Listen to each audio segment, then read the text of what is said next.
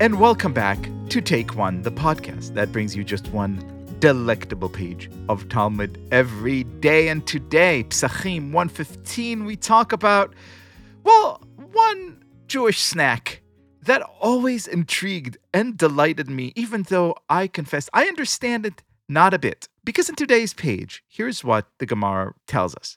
Who is the Tana that you heard say that mitzvot do not nullify each other? It is Hillel, as it was taught in a Baraita. They said about Hillel that he would wrap matzah and maror together and eat them.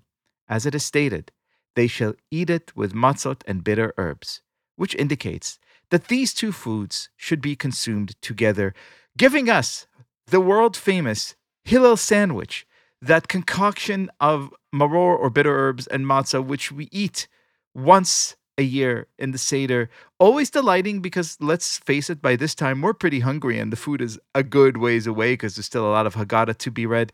But still not always understanding why it is that we eat this particular treat. Who better to explain to us, to adjudicate, to explicate, to open our minds and our hearts, not to mention our appetites, than our friend and our teacher, Rabbi David Bashevkin. What an absolute joy to be here together with you today discussing my absolute most favorite sandwich. I had a feeling that if I asked you, it would be pastrami on rye and then a Hillel sandwich is a close second. But listen, anyone listening to this in real time, we're just a few short days away from the Seder itself. The Hillel sandwich looms large. What's the deal with the Hillel sandwich? It's so interesting, the nature of this sandwich and how it became so prominent. It's like the Jewish equivalent of like the Reuben sandwich that we've become known for. And I wait for it the entire Seder. My mind is on one thing and one thing only, and it's this sandwich. It's like the number one Passover Seder distraction because I find it so absolutely delicious. But I actually think the idea behind it is even more delicious. And that is that when we introduce the sandwich, we talk about this is in memory of the temple.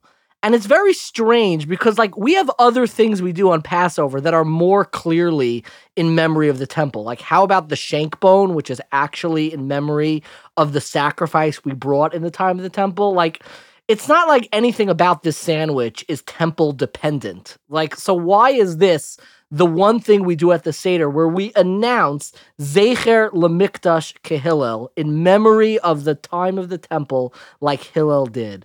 And I actually think that Hillel constructed this sandwich deliberately as a memory for future generations, knowing that we would be in exile and we wouldn't have a temple. And the reason why this is the symbol in which we connect and touch upon that lost world of that revealed God that we had in the times of the temple is that inside of this sandwich, there are two things. We put in matzah and we put in maror and we eat them together. The bitter maror and that matzah, that unleavened bread that symbolizes our freedom, and we eat them together. And what I believe that this is a reminder of is that exile and redemption, while opposites, while the antithesis, can coexist together in the same moment. And very often, especially in diasporic Judaism, we look at the world and all we see is exile. And all we see is we're bereft of that obviousness and that ease that Judaism once was in the times of the temple. And what Hillel is reminding the Jewish community is that just because there is a presence of maror, of something bitter, it doesn't mean that it can't be put together and eaten in a sandwich with the freedom and the simplicity and the sweetness that matzah represents. And when we eat them together, we remind ourselves that exile and redemption often exist simultaneously together. Amen, Selah. And anyone wondering if you're in the right faith tradition, if one that is able to convey such deep ideas in a sandwich is right for you, then welcome home and may you enjoy this year's Hillel sandwich more than ever. Rabbi David Bashevkin, I'm sure you will, and thank you so much for being our guest. An absolute pleasure. Thank you so much, Liel.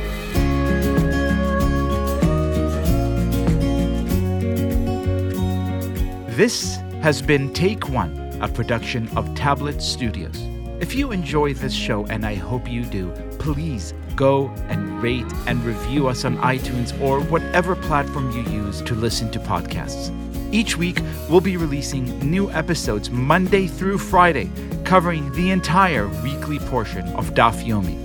I'm your host, Leah Leibowitz, and our producers are Josh Cross, Sarah Fredman-Ader, and Robert Scaramuccia. For more information, go to tabletmag.com/take1 or email us at take1@tabletmag.com. You could find us on Twitter @take1dafyomi or join our Facebook group by searching for Take One Podcast. I hope we've made your day a little bit more Talmudic, and we'll see you again soon.